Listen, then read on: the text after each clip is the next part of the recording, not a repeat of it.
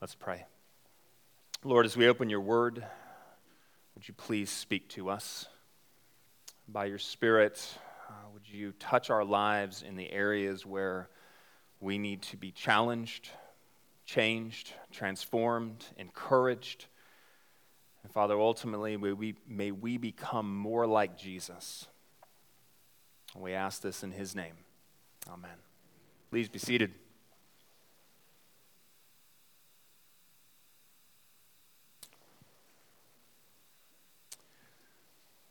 My almost 5-year-old has discovered superheroes. And he just loves superheroes now. He plays superheroes. He jumps around like superheroes. He wakes up as a superhero. And the other day, I was playing superheroes with him. And he's really the only one that knows what's going on. My 2-year-old and myself, we just play along, and he kind of tells us what's happening. And I started out, and he said, okay, what hero do you want to be? And then he gave me a list of heroes I could be. And I always said, I want to be Superman, because I want to be invincible. And he said, you can't be Superman. You said I could be any superhero I want to be. No, you have to be the Hulk. Why do I have to be the Hulk? Because you're big and fat, Daddy. Okay, I guess I'll be the Hulk then. And so we're playing for a while, and partway through, I got changed into Darth Vader and became the enemy. And they all tackled me. The two boys tackled me, got me down. And my 5-year-old starts putting rope over me, fake rope, to hold me down. And as the little one comes over and starts copying his brother, the 4-year-old says, no, you can't do it like that. It's got to be bigger because Daddy's fat. What is going on? I finally sat up and I said, Keenan, why do you think I'm so fat? I mean, maybe I could lose a little bit, but I wouldn't say fat. And he goes, well, Daddy, my shoulders are really small and yours are really big. You're fat. That's fat? It means all of you are fat too. Just thought you'd hear that good for a Sunday morning. You're all fat. Thanks for coming to church. For a good 10 minutes, there's this back and forth going on that I'm being called something, thinking one thing, and he's meaning something very different. And eventually, I'm not offended. I mean, he's 4. But I am a little irritated because of a misunderstanding. My shoulders are quite a bit bigger than his. I mean, he's like this big. My shoulders are bigger than his. I guess if that's what you mean by fat, I'm fat. It's important to know what somebody means by a word that they're using. I mean, this is like the roots of a lot of sitcom comedy. I mean, many of you will know this, think of like Three's Company. How many times were one person on one side of a door hearing what's going on the other side of the door and thinking something really bad is happening over there and it's really not? That idea of what is actually going on, what do the words actually mean? What am I really being called to? Today, John is going to talk about repentance. Now, last week it was brought up. Today it's opened up. Last week it's mentioned, repentance. But if you don't understand what that word really means, how do you do it? Or what if you find yourself doing something that really isn't what you were called to? Because this whole passage is on what really is this thing, repentance. What does it mean? What does it not mean? How do I do it? In fact, partway through, the crowds are actually going to ask the question, what do we do? And John's going to tell them. Today we explore repentance. Open your Bibles, if you would, to Luke chapter 3.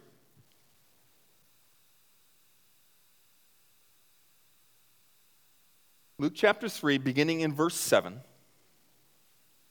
If you need a Bible, there are some back there if you didn't bring one with you. Luke chapter 3 and verse 7.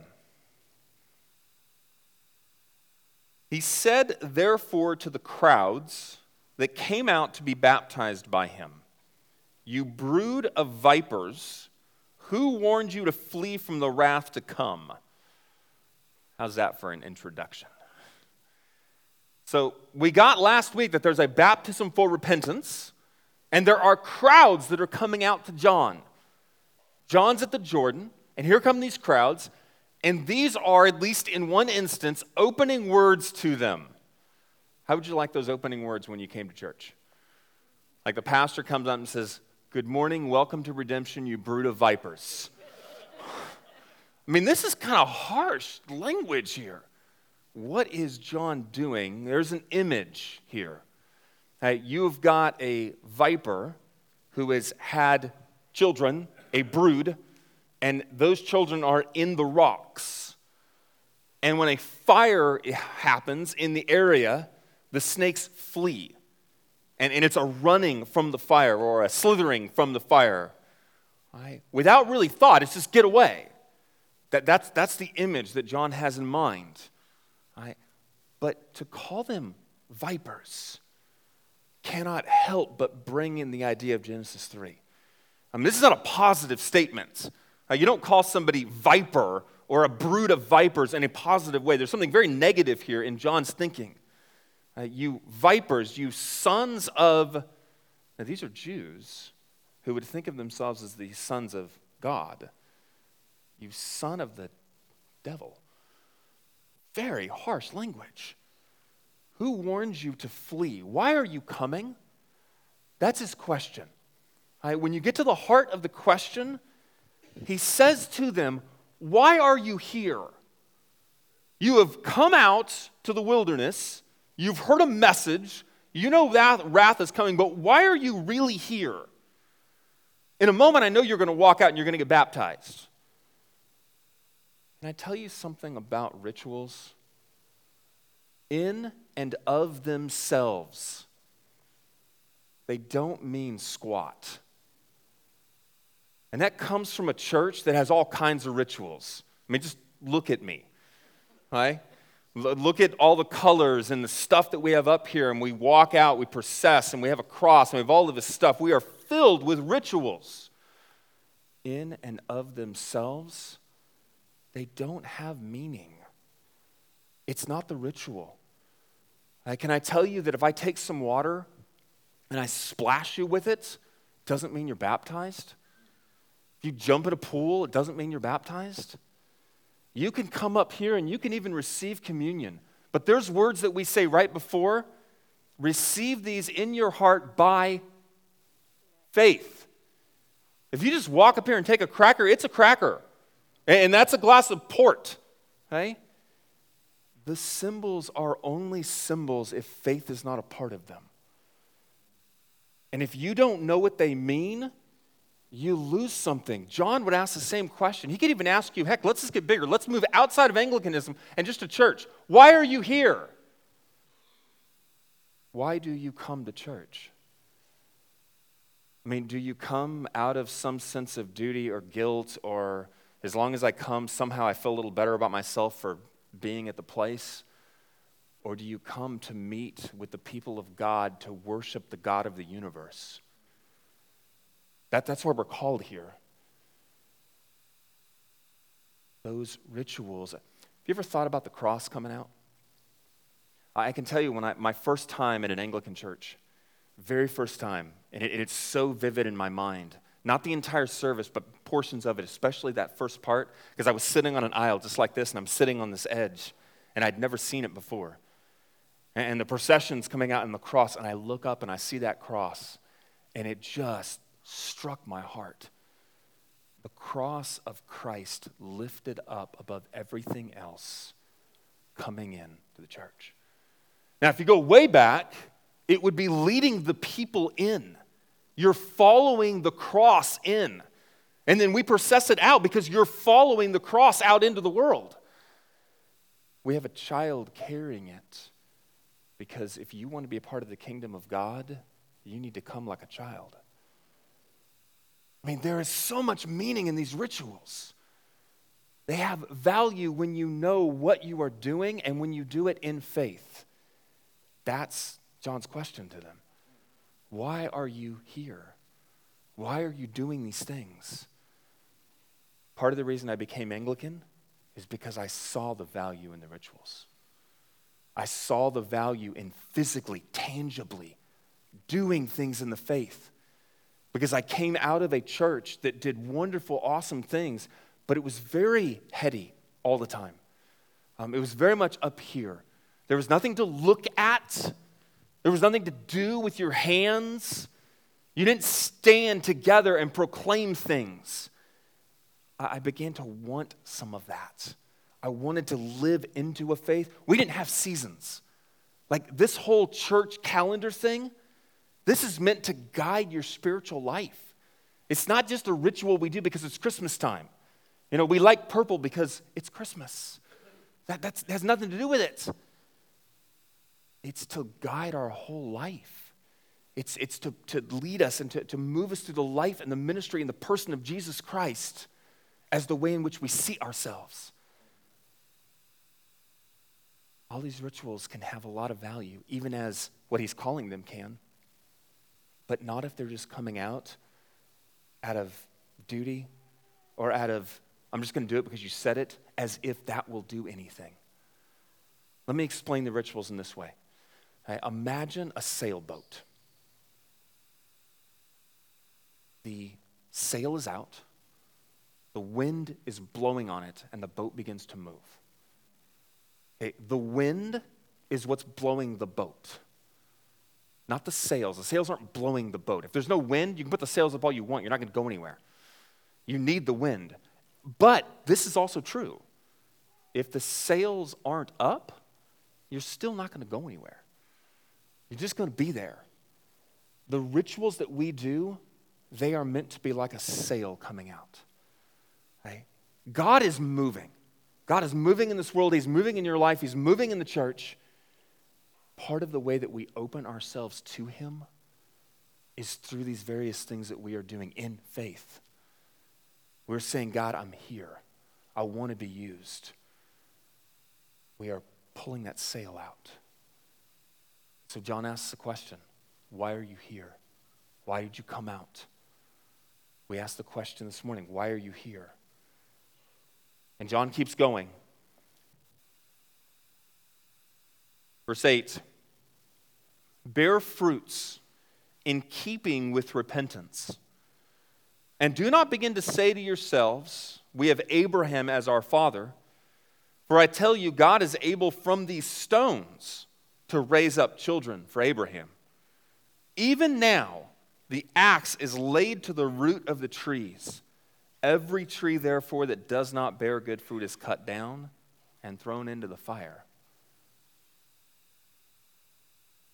Bear fruit in keeping with repentance. Right, so on one side, John says this, if you want to really repent, you need to know what you're doing. Don't just come out here and get in the water. Right, if you're coming out here, I want you to know why you're coming out here. But number two, I want the act itself to be real. And here's real. If your repentance is real, let there be fruit that follows. Bear fruit. Let there be a response. Hey, don't do this. Don't just come up and say, God, I messed up, I'm sorry. And then go around and start doing everything you were doing before that point. Because your repentance didn't mean anything. It wasn't real. Repentance that is real bears fruits. All right, now hear me. I'm not saying this. I am not saying that you'll never sin again. I'm not saying that you come and go, Lord, I repent, I mean it, and now I'm perfect. If you do that, let me know. I want to know how it happened. But that's not it at all. But there is a big difference between I am sorry. I'm sorry that I got caught. I'm sorry that I feel bad. I have some guilt. But I'm not actually going to change my life at all. I'm just going to be sorry until the guilt is gone, and then I'm going to go do it again and live exactly the same way I was living before this point. John says, bear repentance, bear fruit that keeps in line with the repentance. Let there be some change. The word repent means to turn. You cannot keep walking the same direction and repent. It's not possible. The very nature of repentance is a turning. And that's what John is getting at. Bear fruits. let the repentance, in fact, I would say this, let your faith bear fruit. I mean, if you say you believe, your life should not be the same as it was before you said you believed. If it is, what's the point? What belief do you have? There must be fruit in your life. I have seen this kind of fruit in a number of different businesses recently. Last week, I shared the story of that McDonald's worker that like in the middle of, everything is busy and there's lines and he shuts his register down to go over and feed somebody. He did not get in trouble for that. Even though it was right in the middle of that thing. Because if you go look at the values for McDonald's, the number one is taking care of the customer. He was doing what the company professes it's about. I was just at Corner Bakery this week, and I have noticed a change in Corner Bakery, like over on Preston. For whatever reason, their customer service has just like skyrocketed. I mean, they're coming out, and it's just a very different feel to the point that I'm sitting there, and like a guy came out with the big coffee thing, and he walked to a table with it and set it down, and he said, "The coffee is finally ready, ma'am. I wanted to bring you a cup." And filled her cup up there and then carried it back. That the customer is first. I mean, it's fruits. It's showing that it's real. I just read this story. There's a company, REI. It's an outdoors company. They have 143 stores. One of their biggest days of the year is Black Friday. They closed all 143 stores for Black Friday and paid their employees to go out and be in the wilderness. Because that's what they're about. They're about being outside and being sports. And they said, we want our customers to be out there. That's what we are about. This is all bearing fruit for what you profess. What is it you profess? Who do you say you are? Who do you say Christ is? What do you say your life is supposed to be? Is there fruit following it? Right, that's John's things. Bear fruit with repentance. Show that your profession meant something. And this is important, I think, for all of us, there's no excuses. There's no justifications. That's what he says to these Jews. He says, and don't say to yourself, we're children of Abraham.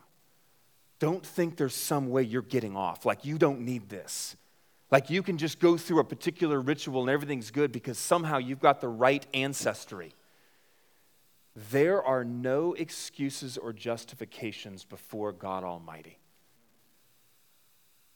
You cannot rely on somebody else's faith.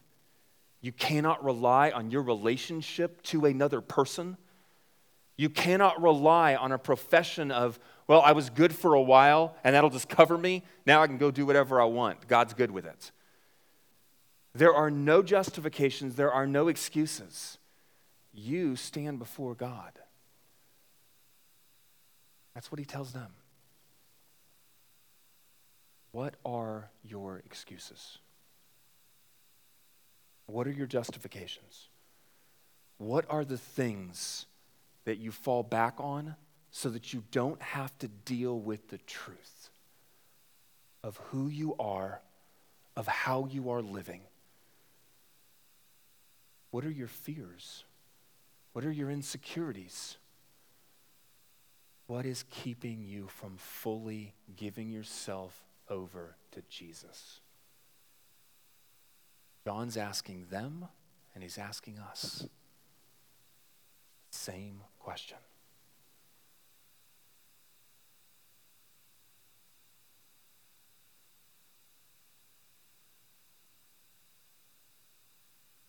There's a judgment theme in here. By the way, maybe you've been to Advent services before, and so far this season you've wondered when we're going to actually hit Christmas, because we've had none of the baby Jesus or none of the normal Christmas stories. And Advent is about the first and the second coming of Christ.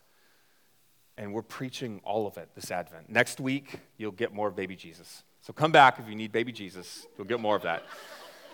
Christmas Eve, you'll get baby Jesus.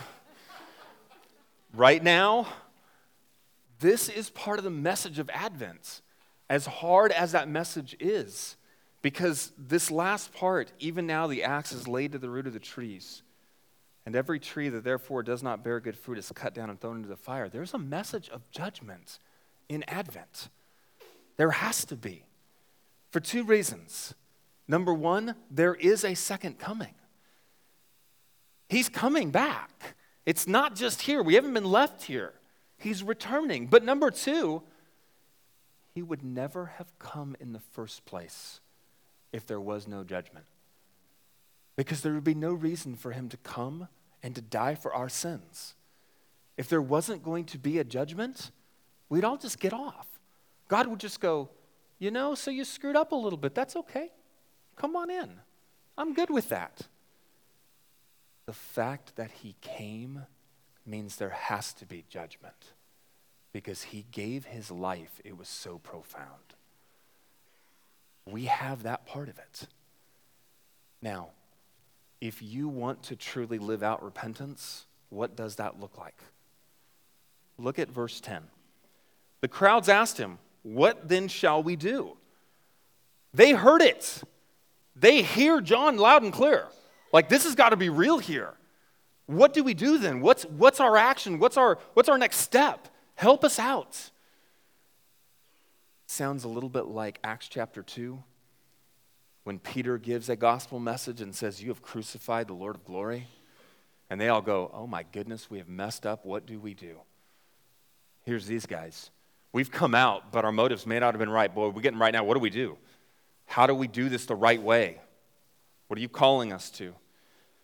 Verse 11, and he answered them, "Whoever has 2 tunics is to share with him who has none, and whoever has food is to do likewise." Okay, generally, to the people that are out there, John says, here's where it starts. I want you to have real compassion for people. You want to know what turning from the old life and turning to the new life is? You've got, in this period of time, you've got people wearing an inner and an outer garment. And you've also got people who don't have any. And John says to them, I want you to take one of the ones you have, and I want you to give it to somebody who doesn't have it. I know it may cost you something, but I want you to have compassion in your life in the same way that compassion was shown to you in Christ. You give that, right? Food. There are people that aren't eating. Give them some food. That's part of repentance. A generic thing to this whole crowd. Give out of what you have. Trey mentioned the frostbite thing we're doing. Do you have clothing at home that you can give to somebody who doesn't? That's part of John's message. Do you have a blanket at home that you're not using? Can you bring it? Have compassion, even if it means giving up something. But then he gets specific. Verse 12. Tax collectors also came to be baptized. There's this entire taxation system in Rome. It is quite complicated. There are multiple kinds of taxes. You get your basic land tax. You get business tax. You get taxes on goods. And you have different people at times collecting different taxes. I mean, it's a very complicated system. Most likely, because they are probably Jews who have come out, these are the people who are collecting taxes from their own people, and they would have bought this position. They would have had to bid to be these people. So they've got to pay Rome, they've got to pay the taxes, they've got to pay their own so they can collect more than what is needed so they can pay themselves. But that's also part of their living. They were hated by your average Jew. They were traitors. But they've come out, and so they want to know what to do. Verse 12, tax collectors also came out to be baptized and said to him, "Teacher, what shall we do?" And he said to them, "Collect no more than you are authorized to do." That is profound. Because that's not the expectation. If you were standing in that crowd, the expectation probably would have been, turn away from being a tax collector. Because it's evil and wicked and horrible and against God and against us and against your people. Turn away from that. That's not what he says. He says, don't take more than what you need. Don't abuse your power for greed. Don't abuse the people of God that you have to collect from. Just do your job in an honorable and ethical way. Everybody in here, if you have a job, I don't care what your job is, unless your job is unethical. And there are a few of those, but I assume none of you have one. I don't care what your job is. Whether you are a teacher or a banker, whether you're a stay-at-home parent, it doesn't matter. Whatever you do, don't abuse your power. Because every job has that possibility. Don't abuse your power. Be honorable. Be ethical. Do what you're supposed to do for the honor of God. That is part of turning your life. That's part of repentance. You know, right now, if you can look at your job and go, I have been living in an unhonorable way. I've been doing things that don't honor God, don't honor my employer, don't honor my family. I've been abusing my power. Repentance is turning from that, not getting rid of your job. It's turning from it and doing your job in an honorable way. Got another set. Soldiers were also asked, and it's possible, there's a number of different groups this could be. A likely group would be those soldiers that are with tax collectors. They are there to make sure you pay your taxes. And this also in Greek connects the two. And so it may be that these are the soldiers that have actually come out with the tax collectors. Soldiers also asked him, and we, what shall we do? And he said to them, do not extort money from anyone by threats or by false accusation, and be content with your wages. He says essentially the same thing that he said to the tax collector. You too, don't abuse your power. Don't go to that poor person and extort them. Don't get more money out of them either by threats or deception or by anything like that. Just do the honorable thing. But he adds something at the end. Be content with your wages. Part of turning, and hear this, because it's very big and it goes way beyond wages. Part of repentance, I don't care what you're turning from. You might be turning away from an unethical way of doing your job. You might be turning away from a deceptive and manipulative relationship that you are in, that you are the one doing it. You might be turning away from something really, really awful. It doesn't matter. The reason you're there in the first place is because you are not content with where God wants you. Because I guarantee you, he doesn't want you there. You want more money. You need somehow more comfort. You have to figure out how to make this person be what you want them to be. All of it comes down to a lack of contentment in who God wants you to be, where God wants you to be, and who God wants them to be. He says to these soldiers, be content, because it will cut the legs out from underneath your threats and your extortion and your deception, because the only reason you do those things is to get more than what God is providing for you. At the heart of repentance is contentment. Turning back to the way God wants us to be.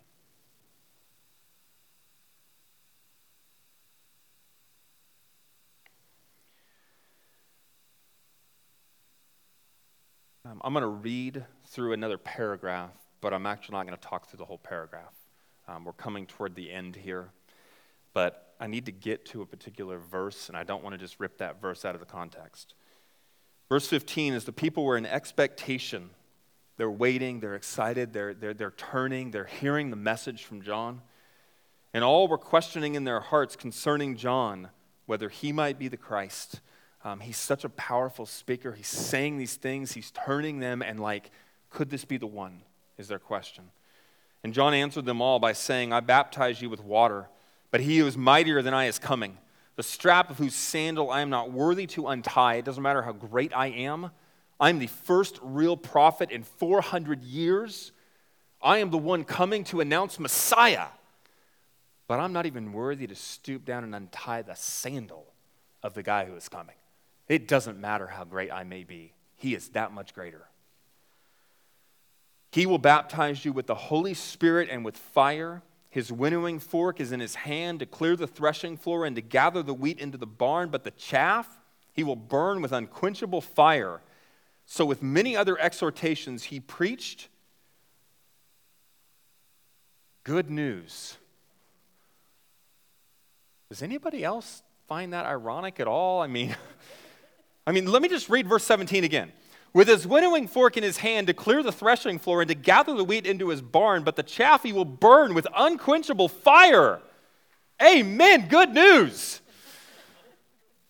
That just seems really out of place, that little section right there. But here's what it all comes to. Why is it good news? It is good news for this reason. I'm going to tell you something, and maybe you know this and maybe you don't. We, every person in this room, we deserve hell. In case you don't know that. Every one of us. The reason it is good news is because he didn't leave us to that.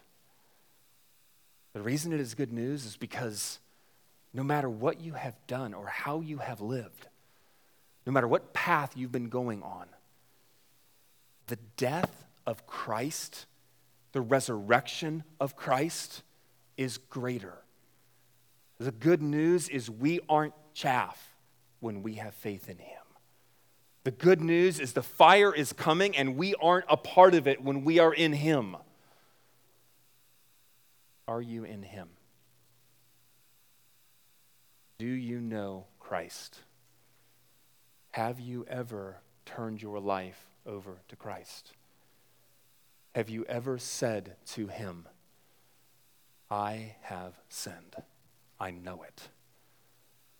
I know I have turned away. But I'm trusting you. Because that is salvation. Trusting in Christ and living your life for him. Finding that contentment that allows you to turn from things that you think you need, that I think I need, when really the only thing you need is him. And you turn from it in trust and in faith because of who he is and what he has done. It is absolutely good news. All right. I don't have an ending. Just being upfront. I have been thinking about the closing for this sermon for the last 4 days. And I don't have it. I have no closing. Like, I've struggled with this. I have all these, like, Yahoo articles and all these news things, and I've got, like, all this stuff up on my computer, and I've read all this. I've got about 5 stories I could tell you right now, but none of them actually close this sermon. They're just good stories. I have no way of closing this sermon. So I've decided I'm just going to keep preaching until next week. Is that okay? Okay. Just kidding. I would never put you through that agony. I'm going to close by praying. And I know this is hard. I know the message is hard. John's message was hard. But connected to that hard is the good news of Christ. And that's what we hold on to. The hard is not meant to beat you down. The hard is not meant to make you feel guilty. If you feel guilty, stop. Right? In the name of Jesus, stop. Right? Guilt doesn't help you. Guilt doesn't lead you to a good life. Guilt spirals you down. Right? Recognize the forgiveness in Christ. Stand up and recognize that you are forgiven. In fact, stand up. Everybody, stand up. You can stand before the Lord because of Christ. You are forgiven in him. take that and live out of that. The forgiveness and the joy of Christ, especially in this season. Let's pray. Lord, thank you for forgiveness. Thank you for new life. Thank you for the Spirit who indwells us and gives us power to live in ways we could never live without him. Lord, thank you that you never give up on us. Thank you that you walk with us and that the Lord Jesus has said, I will be with you until the end of the ages. God, help us to hold on to that in joyful expectation of his second coming. We ask this in his name. Amen. And please remain standing because we're going to have a time of prayer together.